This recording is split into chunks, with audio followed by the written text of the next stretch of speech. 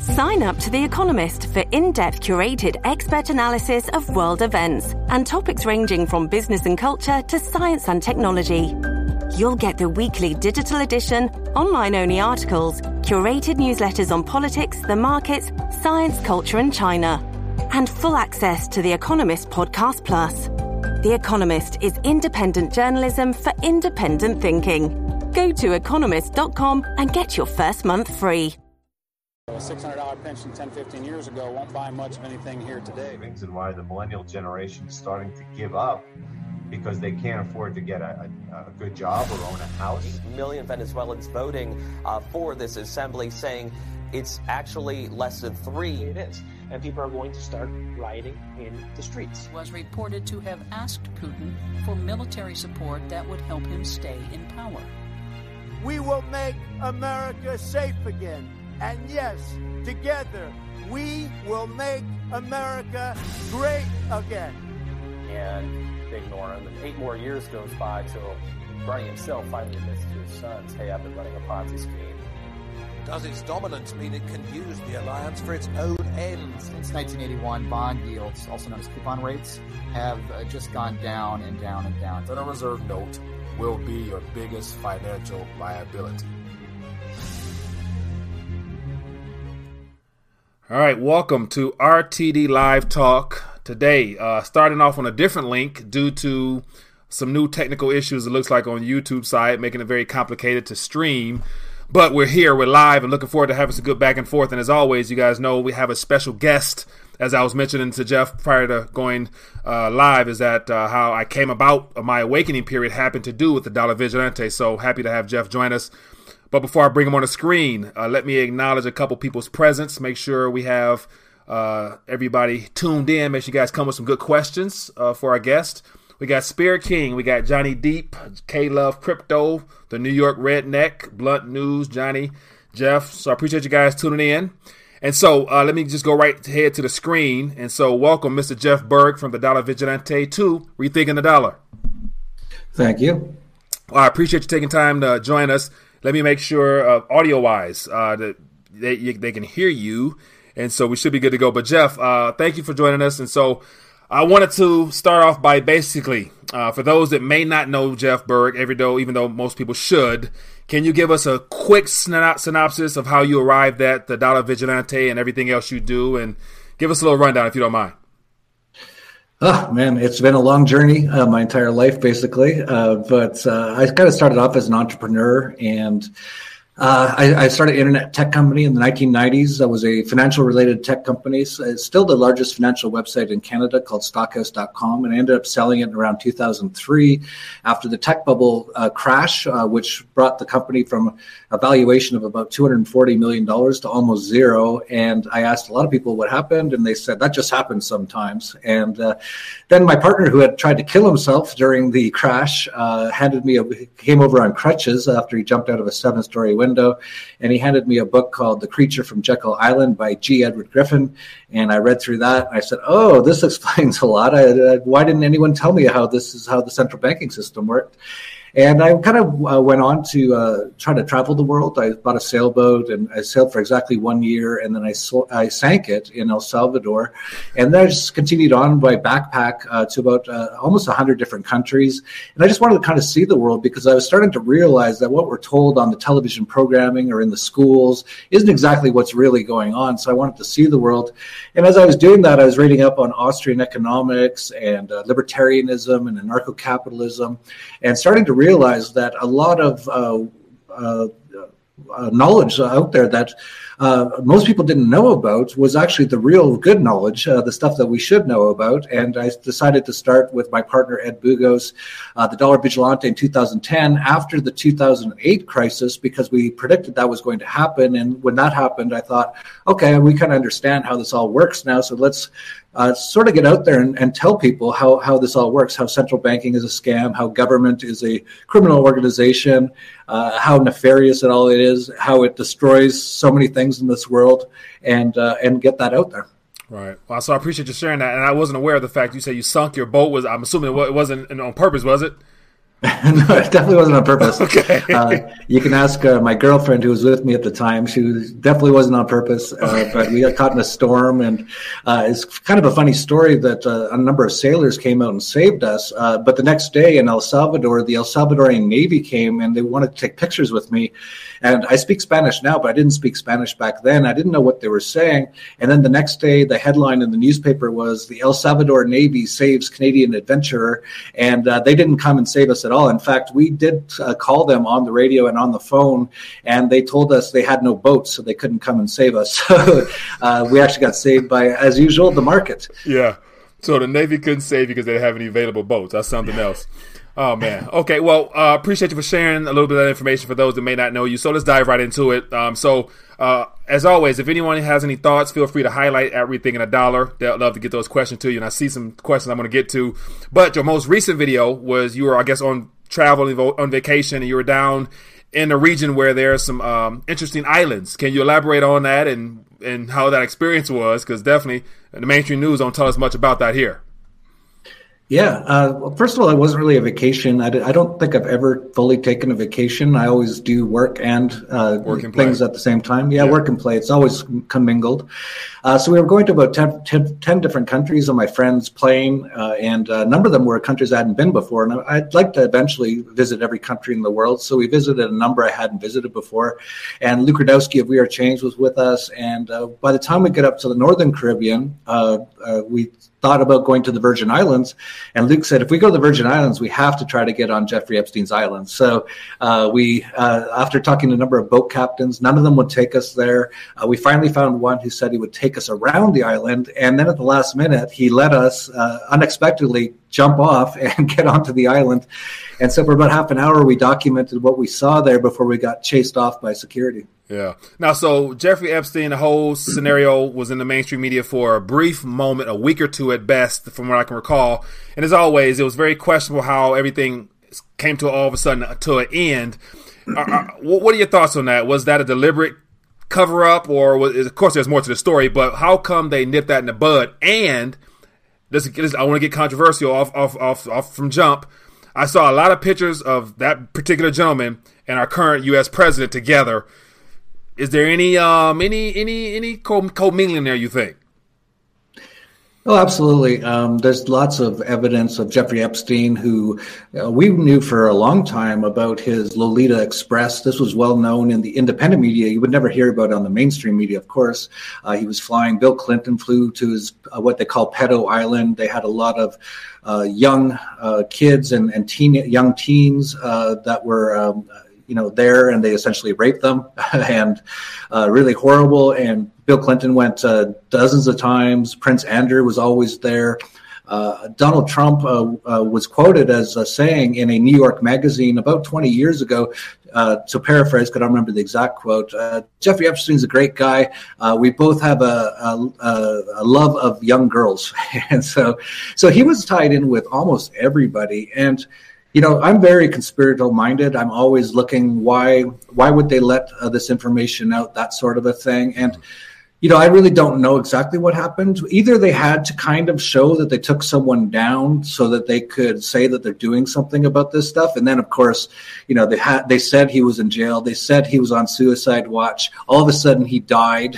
He hung himself on suicide watch. All the cameras were turned off. The guards fell asleep. The usual kind of stuff, just like Osama bin Laden. It's like, we got him. Where is he? Oh, we threw him in the ocean. Right. Right. And then they put up a completely photoshopped image of him. The image of Jeffrey Epstein dead actually looks like Anthony Bourdain. I don't know exactly what happened. I wouldn't doubt it at all if he's still alive. But as far as why was he even in the mainstream media, I think there's two ways to look at it. One is there was so many of us talking about it. I think if you get enough people talking about something, they have to at least acknowledge it.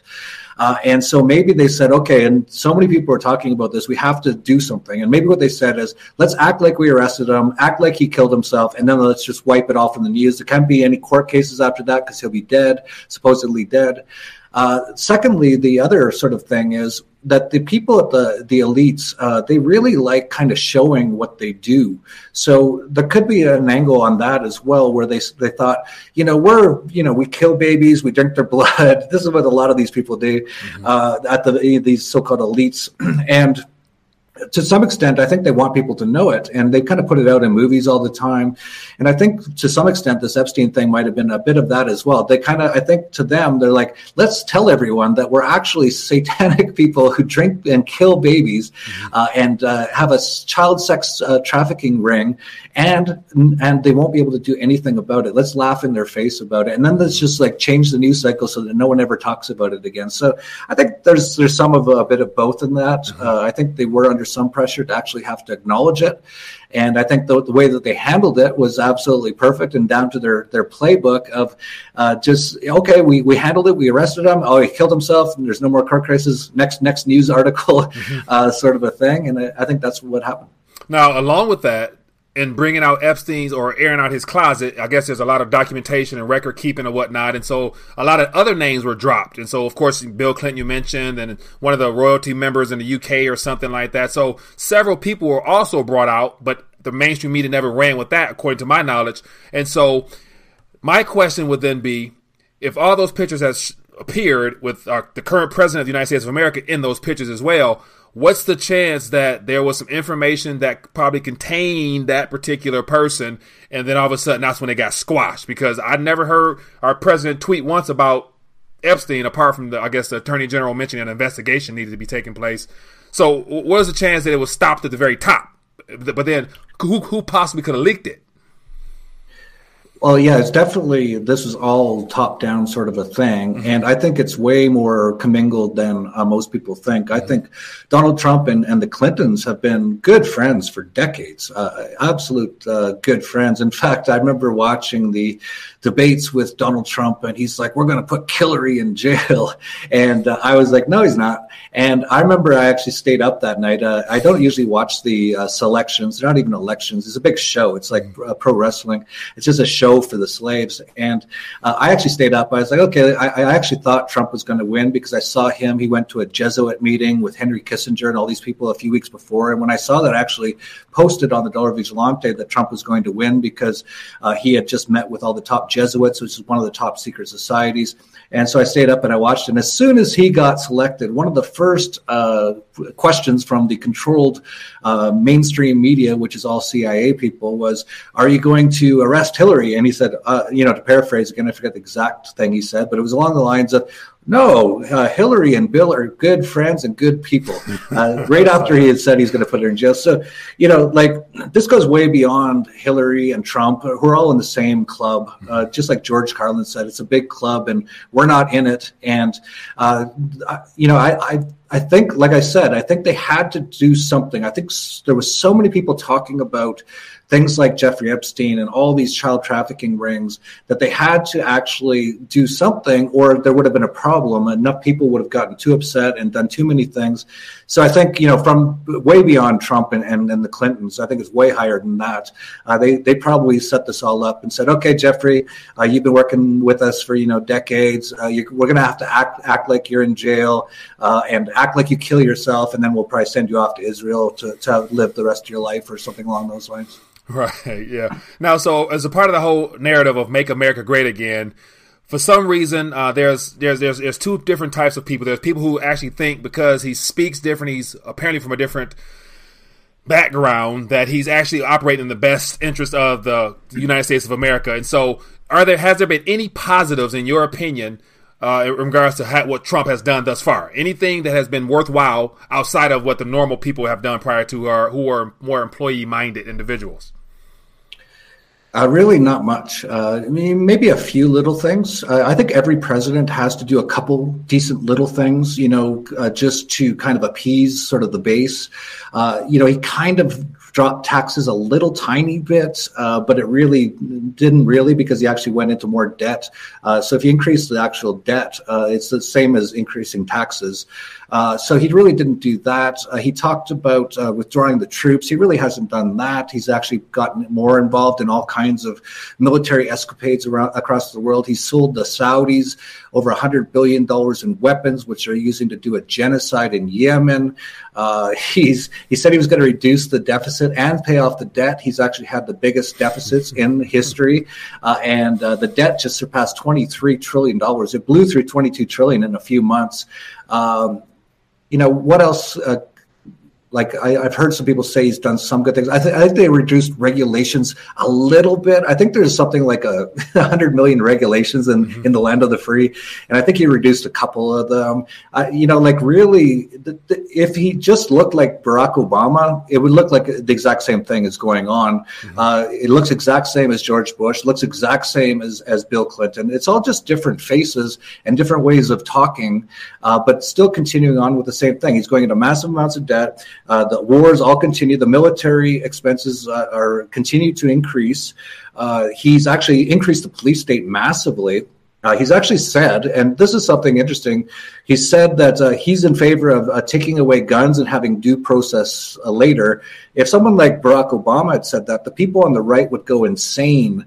But because Donald Trump said it, it's totally fine. And that's how they control the people. So they say, that's the whole left-right thing. It's a total joke that there's like two parties that you can choose either the left or the right, and that's all you get to choose. And they really make it so like about half the country's in favor of the left, half the country's in favor of the right, and then every 8 years they just flip it so that the other side, because after 7 years of the other side being in, they're going crazy. So then they go, okay, let's flip it so that these guys are happy for 8 years, and then these guys are really upset, but nothing ever really changes. There's been really no change of anything except for the rhetoric, which is crazy. And watching him tweet like an insane person on Twitter is interesting, but really nothing really has changed. And I remember even with the Jeffrey Epstein story, a lot of people say, "Oh, you hate Trump. You must be some sort of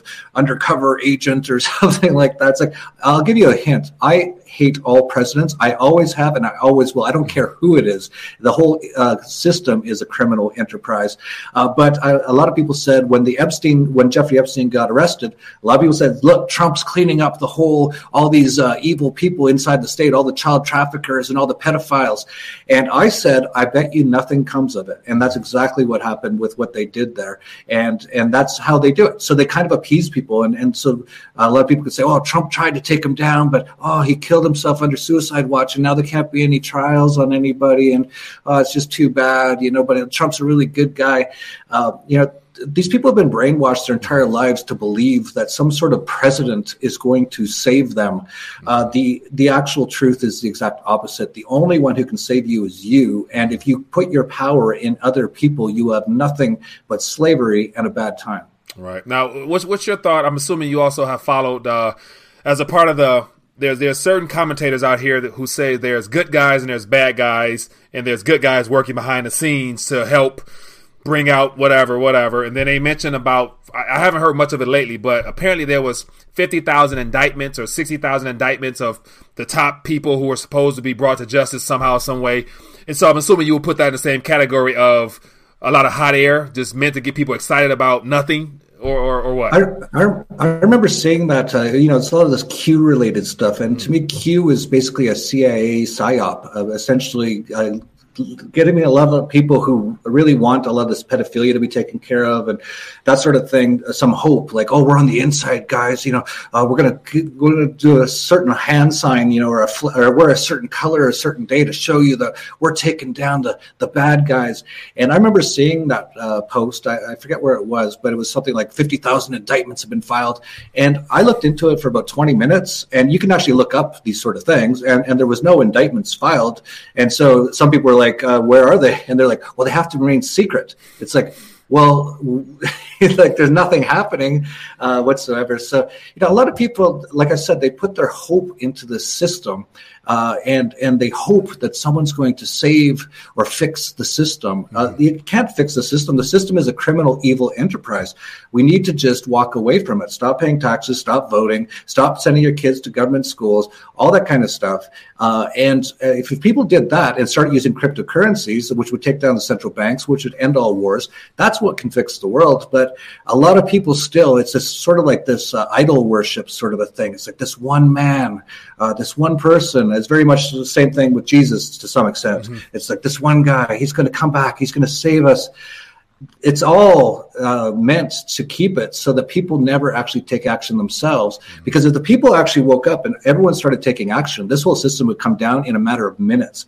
But that's what they don't want anyone to know. And that's why they keep putting people into these places where a lot of people who were really mad about Barack Obama, and they were like, I'm going to revolt against the government, all this kind of stuff. But as soon as Trump won, they're like, okay, everything's great now, but nothing's changed. Yeah. Now, so you gave a couple what I guess appear to be solutions on the surface. You said stop paying taxes, opt out of the system. But yeah, I'm sure a lot of people might say, hey, easier said than done, because if you don't pay, then there's going to be consequences. And of course, in mass, then it'll be easier to get away with. But individuals trying to exit out or opt out is not necessarily easy because, as you mentioned, most people are asleep, and sleep don't really have the information on how to take control back of their own lives. So, do you think that's something that really everybody can just all of a sudden wake up and say, hey, I'm opting out, I'm not paying taxes, I'm moving, I'm going type of thing? Is that something that's doable for the average person?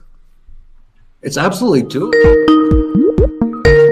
You look at a lot of sort of the right people, and they talk about how screwed up the country is all the time. And I'm like, well, opt out of the system. And they're like, but I might get in trouble. Well, who are a lot of their so-called heroes? It's people called the Founding Fathers, which is a total cult and a total psyop in itself. But in any case, those people, they broke off from the England, from the King of England, and they said they wanted taxation with representation and all this sort of stuff. Those people were treated as total terrorists, total criminals. Oftentimes, they're hunted down and tortured and killed, and they were just trying to get away from the England government at the time. So a lot of the people who consider them heroes won't even just not file a tax return because they might get in trouble. Like if people want to get out of slavery, it's not going to be super easy, but it's not that hard either. Everyone watching this, just stop paying taxes, stop voting, start doing everything you can to take down the system, whether it's, sending information to other people, don't treat politicians as anything but criminals. Don't listen to police officers unless you absolutely have to. And then many times you kind of have to, or they'll kill you. But, if you're crossing the street and the cop goes, hey, stop, just go, get out of here, you criminal. I do that all the time. Just stop treating them like they have some right to rule you. And the fact that so many people are like, well, but I might get in trouble. I might have to go. They might come to my house and they might put me in a cage for a year. It's like, oh, boo-hoo. Like, oh, you'd rather just be a slave your whole life? Like that. This is, people need to wake up. This is going to get much worse. And it appears that people always wait until they're basically starving, they're basically 100% enslaved, they're in FEMA camps, that sort of a thing, before they start to fight back. And I think, if we want to have a lot better future and a lot better, easier time, it's time to start now while we still have some ability to do some things, rather than wait till it's too late. All right, so great. Thanks for elaborating on that more. And as always, for those that are watching in, if you have questions, at Rethinking a Dollar, or give us a call. We did have a call, I missed it, looks like, but give us a call and we'll get you on. And so as a part of the opt-out model, and so definitely things are happening right now. The banking sector is starting to show signs of issues majorly with this repo action. And so because now what's coming or what's underway now, I would assume you would agree it's going to be a globally systemic event. So there will be no one particular economy that won't be immune from what's going on. And so how bad do you think things will get here? Will we end up being more second world, third world status at the end of the day? But before you answer our question, we have a call. So we had a call. So go ahead, if you don't mind, answer that question if you don't mind. Well, You're right that there's not going to be any place in the world that isn't going to be affected by the coming crisis. This probably will turn into a hyperinflationary worldwide event. And just look at places like Venezuela or Zimbabwe to see how bad it gets when you have hyperinflation. And that's where we're headed. And the worst place, I think, in the world that it's going to be is going to be in the U.S. because the U.S. has lived off of this fake money system now for so long and received so many benefits from it that when the dollar collapses and goes to zero, your average person is just not prepared for what is going to happen. You even see like people when they turn off EBT cards every now and then, there's like riots in the grocery store. That's just an EBT card being turned off for a few hours. Just wait till the dollar goes to zero and there's nothing in Walmart. Watch what people do. So I think the worst place to be in the entire world during this crisis is in the U.S. In fact, I spent a lot of time down here in Mexico, and I'm kind of hoping that they finish building that wall because I don't want all those people to be streaming down here too much. And I think that's part of the reason, is to build up this stuff. Like there's now face scanning at JFK Airport, all kinds of tracking and scanning. And I think in next year you can't fly without a real ID card. So they're really clamping down on people's ability to travel. They've already clamped down on people's ability to take their money outside of the U.S. It's almost impossible as an American to invest in anything outside of the U.S. anymore. So I really think that the worst is going to be is in the U.S. And this isn't to say that, it's going to be like Mad Max everywhere. But I wouldn't want to be in New York or L.A. when this happens. I'd rather be out in Idaho or Iowa, somewhere on a farm. Less people. Less people, more food, and that sort of a thing. But, it doesn't have to be terrible. We've seen numerous countries go through hyperinflations. They get through it. Zimbabwe, Argentina has a hyperinflation every 10 years. And it's, for me, like whenever I visit, it's amazing. It has amazing wine, amazing paella, amazing food, beautiful girls, wide open spaces. So it doesn't have to be the end of the world, but for a lot of people will feel that way. All right, so Jeff, appreciate you. We got a caller here. So hello, caller. What's your name? Where you calling from? And what's your thoughts or question? My name's Hans von Rosenberg of the New York Redneck. How you doing, player? I'm doing good, my friend. We got the New York Redneck on. What's your thoughts or question for Jeff? Oh, nothing. I just want to say, I know it's going to get bumpy over here in New York. I'm looking forward to that. But here's my question to Jeff. All right, this Chris Dwayne character, the Silver Shield guy, he preaches the same thing you do, except he's anti-crypto. And he always loves peace and love and saying no one's coming to save you except themselves. When can I get you guys together to smoke a joint and hash this out? All right, so I'll hang up on that one. Appreciate the call and the thought. I'll let Jeff touch on that. Thanks, player. All right. Well, my wife loves smoking weed, but I actually don't smoke weed very much with other people. I actually mostly do cannabis oil in my coffee enemas, and I meditate on it. But I'd be down for having a blunt with Chris and talking.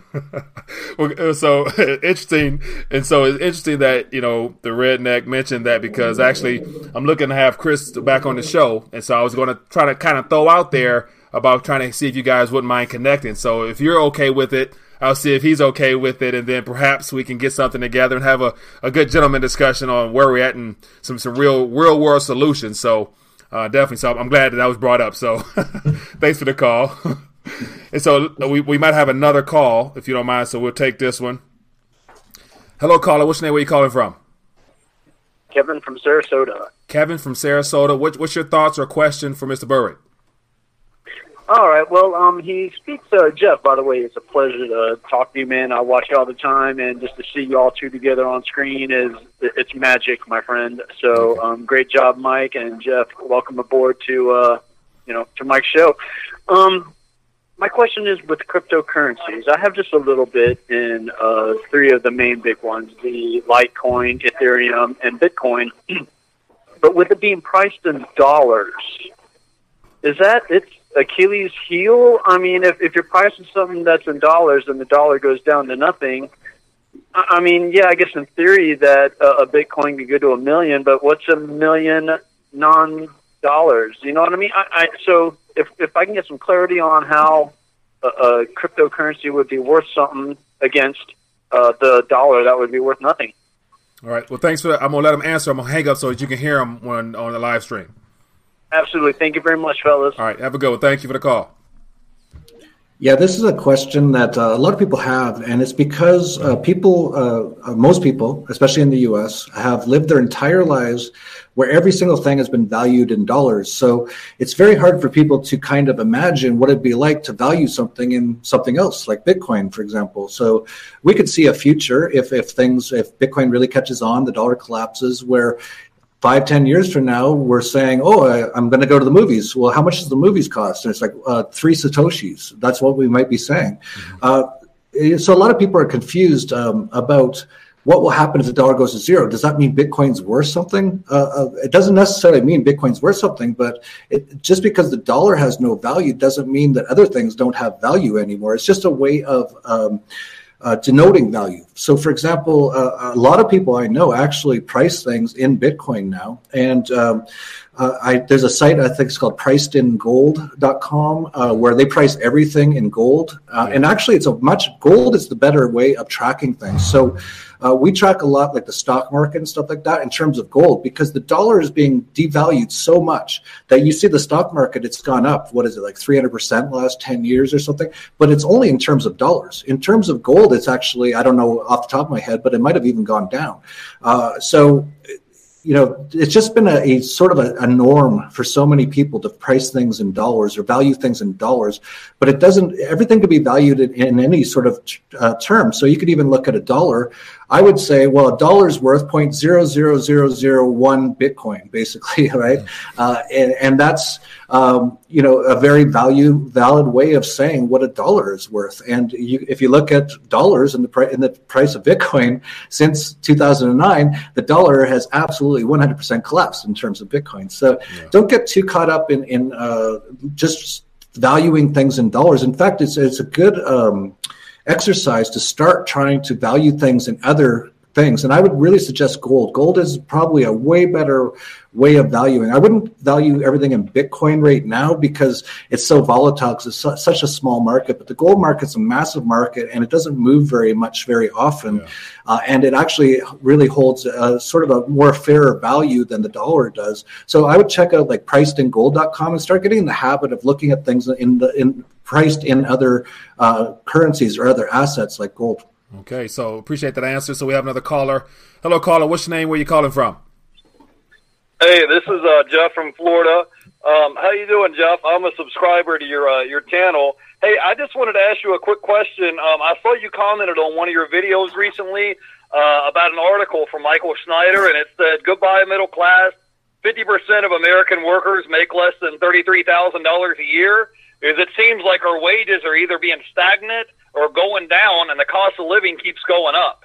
I mean, if you go to the grocery store or the gas station or just everyday living, the cost of expenses keep going up. Also, I just wanted to say, you really got a lot of balls to be able to go on Epstein Island, man. I mean, you could have been shot, you could have been arrested. I mean, something could have really happened to you, man. So you really got a lot of balls to do that. So I just wanted to say thanks for having me on. Bye. Appreciate you, Jeff. Thanks, my friend.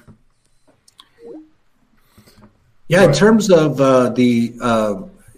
this is what central banking does. And this is, I think it was Keynes, John Maynard Keynes, who said, not one man in a million understands inflation. And that's still almost true. I'd say it's probably closer to 1 in 100,000 now, thanks to the internet. But in general, most people don't understand inflation. And that's exactly what's happened. So you look at things like the minimum wage laws, and people are like, people can't survive on $15 an hour anymore. And it's like, whoa, there must be those dirty capitalists. No, it's because of the central bank inflation.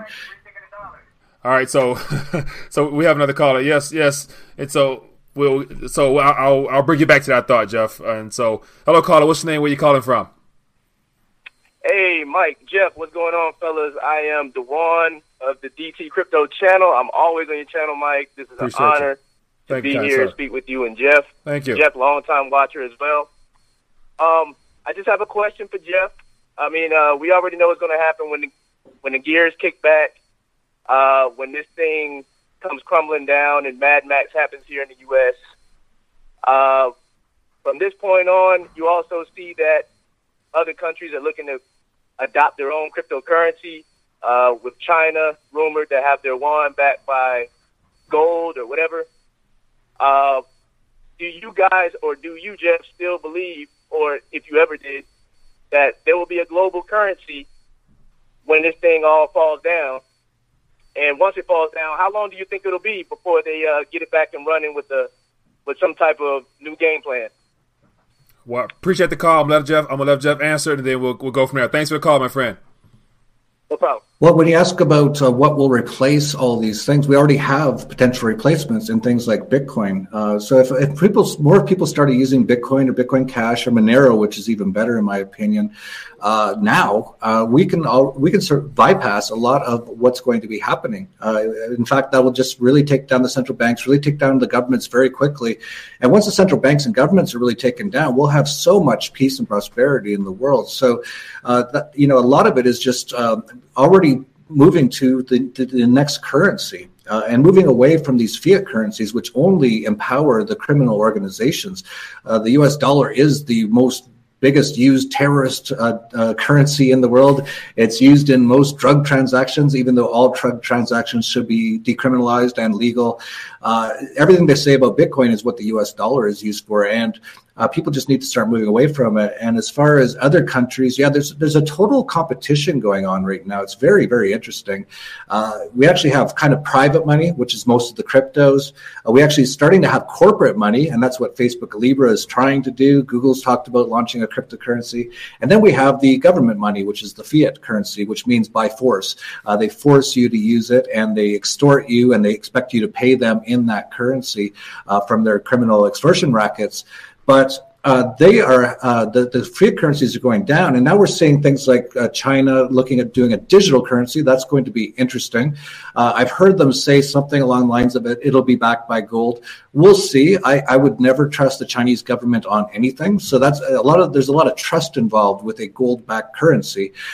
For example, Fort Knox. I don't believe there's the gold in there that they say there is. No one's really seen it in about 100 years, and knowing governments, it's probably long gone. So I don't trust anything. And the whole point of cryptocurrency is we need a money system that isn't based on trust. And that's where things like Bitcoin come in, where there's no one person, there's no central banker, there's no group of people in a boardroom behind closed doors deciding how much money to print. We need a open source, limited, completely free and open currency, and that's where the cryptocurrencies come in. All right, so I got a question here I want to ask you, because Jeff, I'm one of the guys in the middle, and so I am interested in the blockchain because I know that's where we're heading, and there's a lot of opportunity there. But then I'm also a precious metals guy, just because I enjoy being able to go back and actually hold something physical. So I'm in the middle. So I'm going to throw a little hiccup back at you. What's the likelihood that all of this, the Bitcoin itself, was put in place at this current moment in time as a backdoor out, and according to a greater plan, and we happen to be falling right into their desire to go digital, because the whole point in going digital solely is that they want to remove cash, because cash is an issue because it's outside of it's outside the government's eye. So what's the likelihood that this is a deliberate plan by some greater force, and we bought into it? Well, you look at the internet, and the internet was kind of started by DARPA. It was started by the U.S. military, and you could say that in many ways, if the U.S. military started it up, it's totally backfired on them, because now people across the world are getting access to real information. I think it's the same with cryptocurrencies. We don't know who Satoshi was.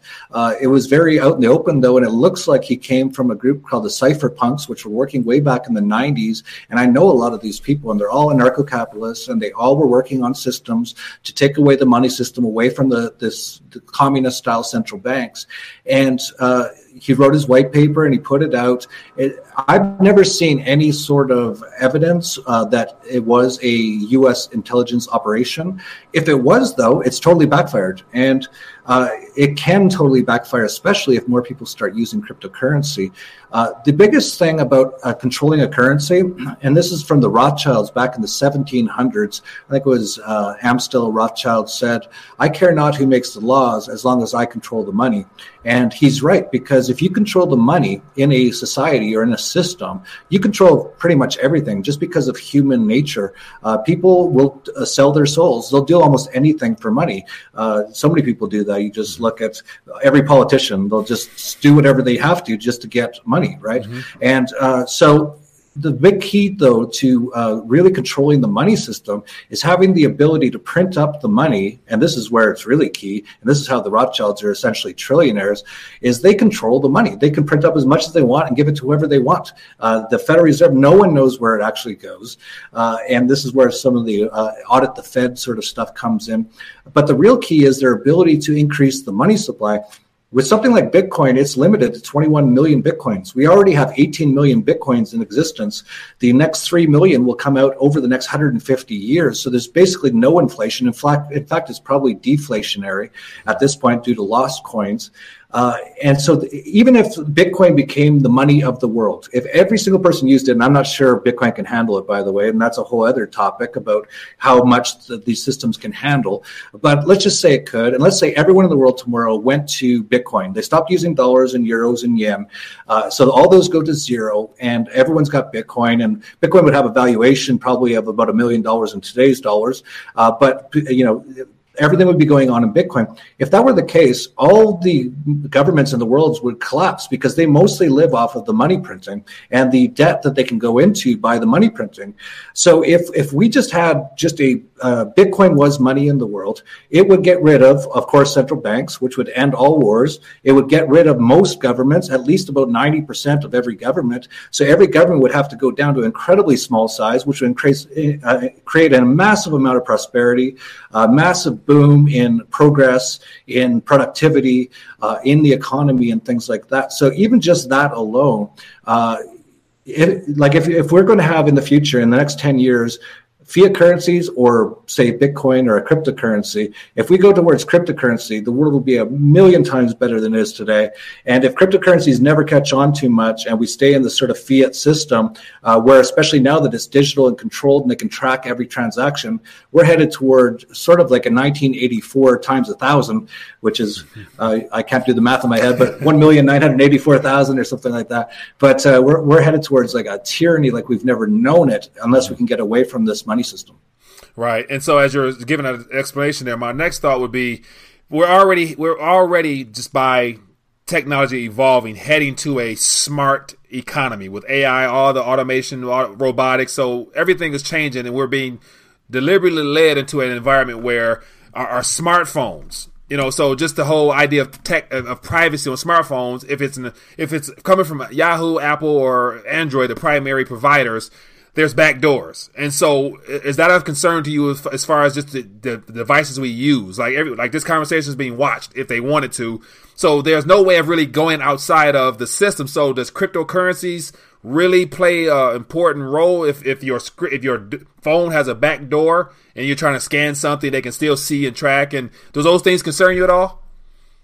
Well, you definitely have to be careful with cryptocurrencies for sure, not just from the government, which is always the biggest criminal in any society, but also hackers and things like that. So yeah, you have to be careful. And this is where the opportunity is in cryptos. It's still very early. It's kind of like using email back in 1993. I remember telling people about it and they just couldn't wrap their heads around how it worked. There was even I think it was a Today Show episode with Bryant Gumbel. Just look it up. Today Show, Bryant Gumbel, email, first time hearing about email. And they were talking about, they're like, how do I get email without the U.S. Post Office? They just couldn't get their heads around it.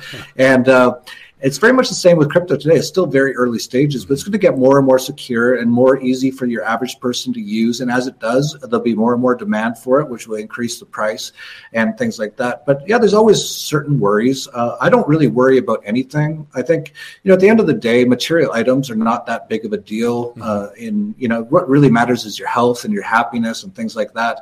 But you have to be a bit careful. But if, for example, if cryptocurrencies really become like private cryptocurrencies, not government-controlled cryptocurrencies, become money in the world and the fiat currencies go away, there won't be any big government there to spy on you. It'll be gone. They pay for it all through central bank money printing and debt. So it's sort of like you can't have one without the other. If cryptocurrencies catch on, then we won't have any large criminal organization to spy on you. All right. Sean Livingston, I want to take a second and acknowledge a super chat from someone that says, thanks, guys. I watch both of your YouTube channels and love the podcast for Silver Doctors Mike. Appreciate it, my friend. So, Jeff, as we get ready to draw back towards the end of our discussion, I want to be respectful of your time. Looks like you have a nice little day ahead of you, according to the background there. Still got some light there. And so as we get ready to wrap up, anybody got any thoughts or questions, feel free to let us know. We'll get these last couple questions answered. And so, Jeff, I want to kind of get your thoughts on, you live abroad, you travel abroad. And so out of all the places you've gone, for those that have not had a chance to get up and go somewhere, what's been your most favorite places that have potential that may not be as impacted as badly as the developed world might be in the next decade as things transition? There's so many places. I would say a lot of places in South America. Argentina is just, they're used to hyperinflation. It's just normal. There's wide open spaces. That's, I think, for sure a good place to hang out for the next few years. Mm-hmm. I'm here in Mexico. I think Mexico, they had their peso collapse in the 90s. People here are kind of used to that sort of stuff. They're not tied into this financial markets as much. No one here has mortgages. There's no such thing really as mortgages here. No one has much debt. It's just people sort of live sort of day-to-day sort of things. So when a lot of the financial system collapses, it won't really change the lives of people here too much, that sort of a thing. There's so many places, really. I just traveled through the Caribbean. Most of those islands are completely empty. I would check out Bonaire. It's a Dutch colony there. Grenada was pretty nice. Martinique, which is actually part of France. But there's so many places. But really, I just wouldn't want to be in a large population center in the U.S. When this goes down. Other than that, though, I think there's always going to be, ways to get around things. And in fact, if you can get through this crisis, and most people are going to get wiped out. The banks are either going to close or the currency is going to hyperinflate. Most people are going to lose their savings. Most people are going to lose their jobs for a period of time. If you get through that and you've still got some crypto and some precious metals, you're going to be incredibly rich compared to most people. You'll be in a position of sort of being like a Rockefeller, hiring your own private security, paying people off in silver coins, private security, growing your own food, all that kind of stuff, buying stuff. So I think a lot of people will, who are prepared will get through this quite easily. And actually, they could do incredibly well during this. They could end up being incredibly wealthy compared to your average person after all this goes through. And as long as they can safely get through the period of sort of chaos as the world's trying to figure out what to do, as people are starting to realize that, the government's gone and, the fiat currencies are gone and what do we use now? And you'll be there and you'll be like, let's use precious metals and cryptocurrencies and stuff like that. So, it doesn't have to be all that bad. In fact, this could be the biggest opportunity for a lot of us, maybe in human history, the biggest opportunity. So for a lot of people who are worried about it, at the same time, it has a lot of potential. All right. Now, as we draw towards the end, a very last question, apart from getting another one from a guest or from our viewers. So as far as the preparation needed for the days ahead, and so you're an entrepreneur, and so you travel, you keep your ears open for opportunities. For those that might just be 9-to-5 individuals that never had a chance to venture beyond their city, what type of advice would you give people on getting started and just being open and attentive to ideas, and any type of strategies or places you would want to point them to just to open up their mind? One thing I would say is, well, first of all, forget about school. That's a archaic sort of idea. All information is available on the internet. But one thing I would say that I've seen with a lot of people who kind of figure that they're kind of stuck in their job and they can't do something else. First of all, if you tell yourself that you're stuck in your job and you can't do something else, you're not going to be able to do anything because your mind is incredibly powerful. Mm-hmm. You need to be telling yourself you can do it. You also need to be open to taking some chances and taking some risks. And the first thing I would do is, when you have an idea, like let's say you're working at a job, you don't like it, but let's say you really like Just pick anything. Pick horses. And so you say to your friends, I think I'm going to quit my job and get involved in some sort of horse industry. I'm going to maybe raise some horses or go work for a company that has horses or something like that. Most of your friends are going to tell you you're crazy or it's not going to work. Never, ever, ever listen to those people. First of all, look at what they're doing. They're probably in their own 9-to-5 jobs. So they're kind of like the crabs, when there's a crabs in a bucket and that they took the top off the bucket, a crab tries to leave and the other one's dragging back down. That's how most people are. So don't ever listen to anyone. Mm-hmm. Every business idea I've ever had, I've had most people tell me it's never going to work and I'm stupid. And a lot of the times it works out. And the second thing is follow your passion. So like I said, if you're really into horses and you're not working in the horse industry, you're totally not doing it right. Always follow your passion. When you follow your passion, at the very least, you will be doing something every day that you love. And when you do something every day that you love, good things spring from that. And you have good energy and positive energy. Sorry about the phone. I don't know if anyone's here to pick it up. But definitely follow your passion. And most people don't do that. And, even if it means, let's say you've got a $100,000 a year job in New York. Well, first of all, I'm going to tell you that the chance of you still having that in a few years is almost zero. So you might as well get ready now. Mm-hmm. And if you don't like doing what you're doing there and you want to do something and you're really passionate about it, go for it, because that's really what you're supposed to be doing, in my opinion, in life, is following your passion. And when you do that, you'd be amazed how the whole world opens up to you. Wow. Good information there. So with that being the case, Jeff Burke, it's been great having you here on RTD Live Talk. I definitely enjoyed getting your thoughts, getting a chance to connect with you. And so, as I mentioned beforehand, part of how I got started was in my earlier years from sports. I happened to travel the world a little bit, and when I stopped, I came across your channel and been a fan and a subscriber of yours as well. So you've blazed a trail for a lot of newbies such as myself, and so I appreciate you joining me on Rethinking the Dollar. So it's been an honor on my side. So thank you once again for joining us. And for everybody that's tuned in, I appreciate you guys hanging out with us this afternoon with the questions and call-ins and things of that nature. And as always, if you guys have enjoyed this, don't be afraid to donate a thumbs up right beneath this button here. And if you want to take it even further, you become a Patreon member there, and definitely could use your support there. So other than that, be blessed, be safe. And Jeff, I'm going to say bye to you. I'm going to hang up with these guys, say bye to you officially, and then we go from there. But once again, Jeff, thanks for hanging out with us. Thank you. Peace. Hey there, sorry for this interruption, but I wanted to bring something to your attention. If you've been enjoying this live stream, why don't you partner with me and give support to the channel via Patreon membership for just a minimum of $5 a month. All you have to do is scroll down beneath this video here, click the Patreon link, then consider donating as little as $5 a month toward the channel. A little bit of crumbs can go a long way, and I appreciate your support. Now, let's get back to this live stream.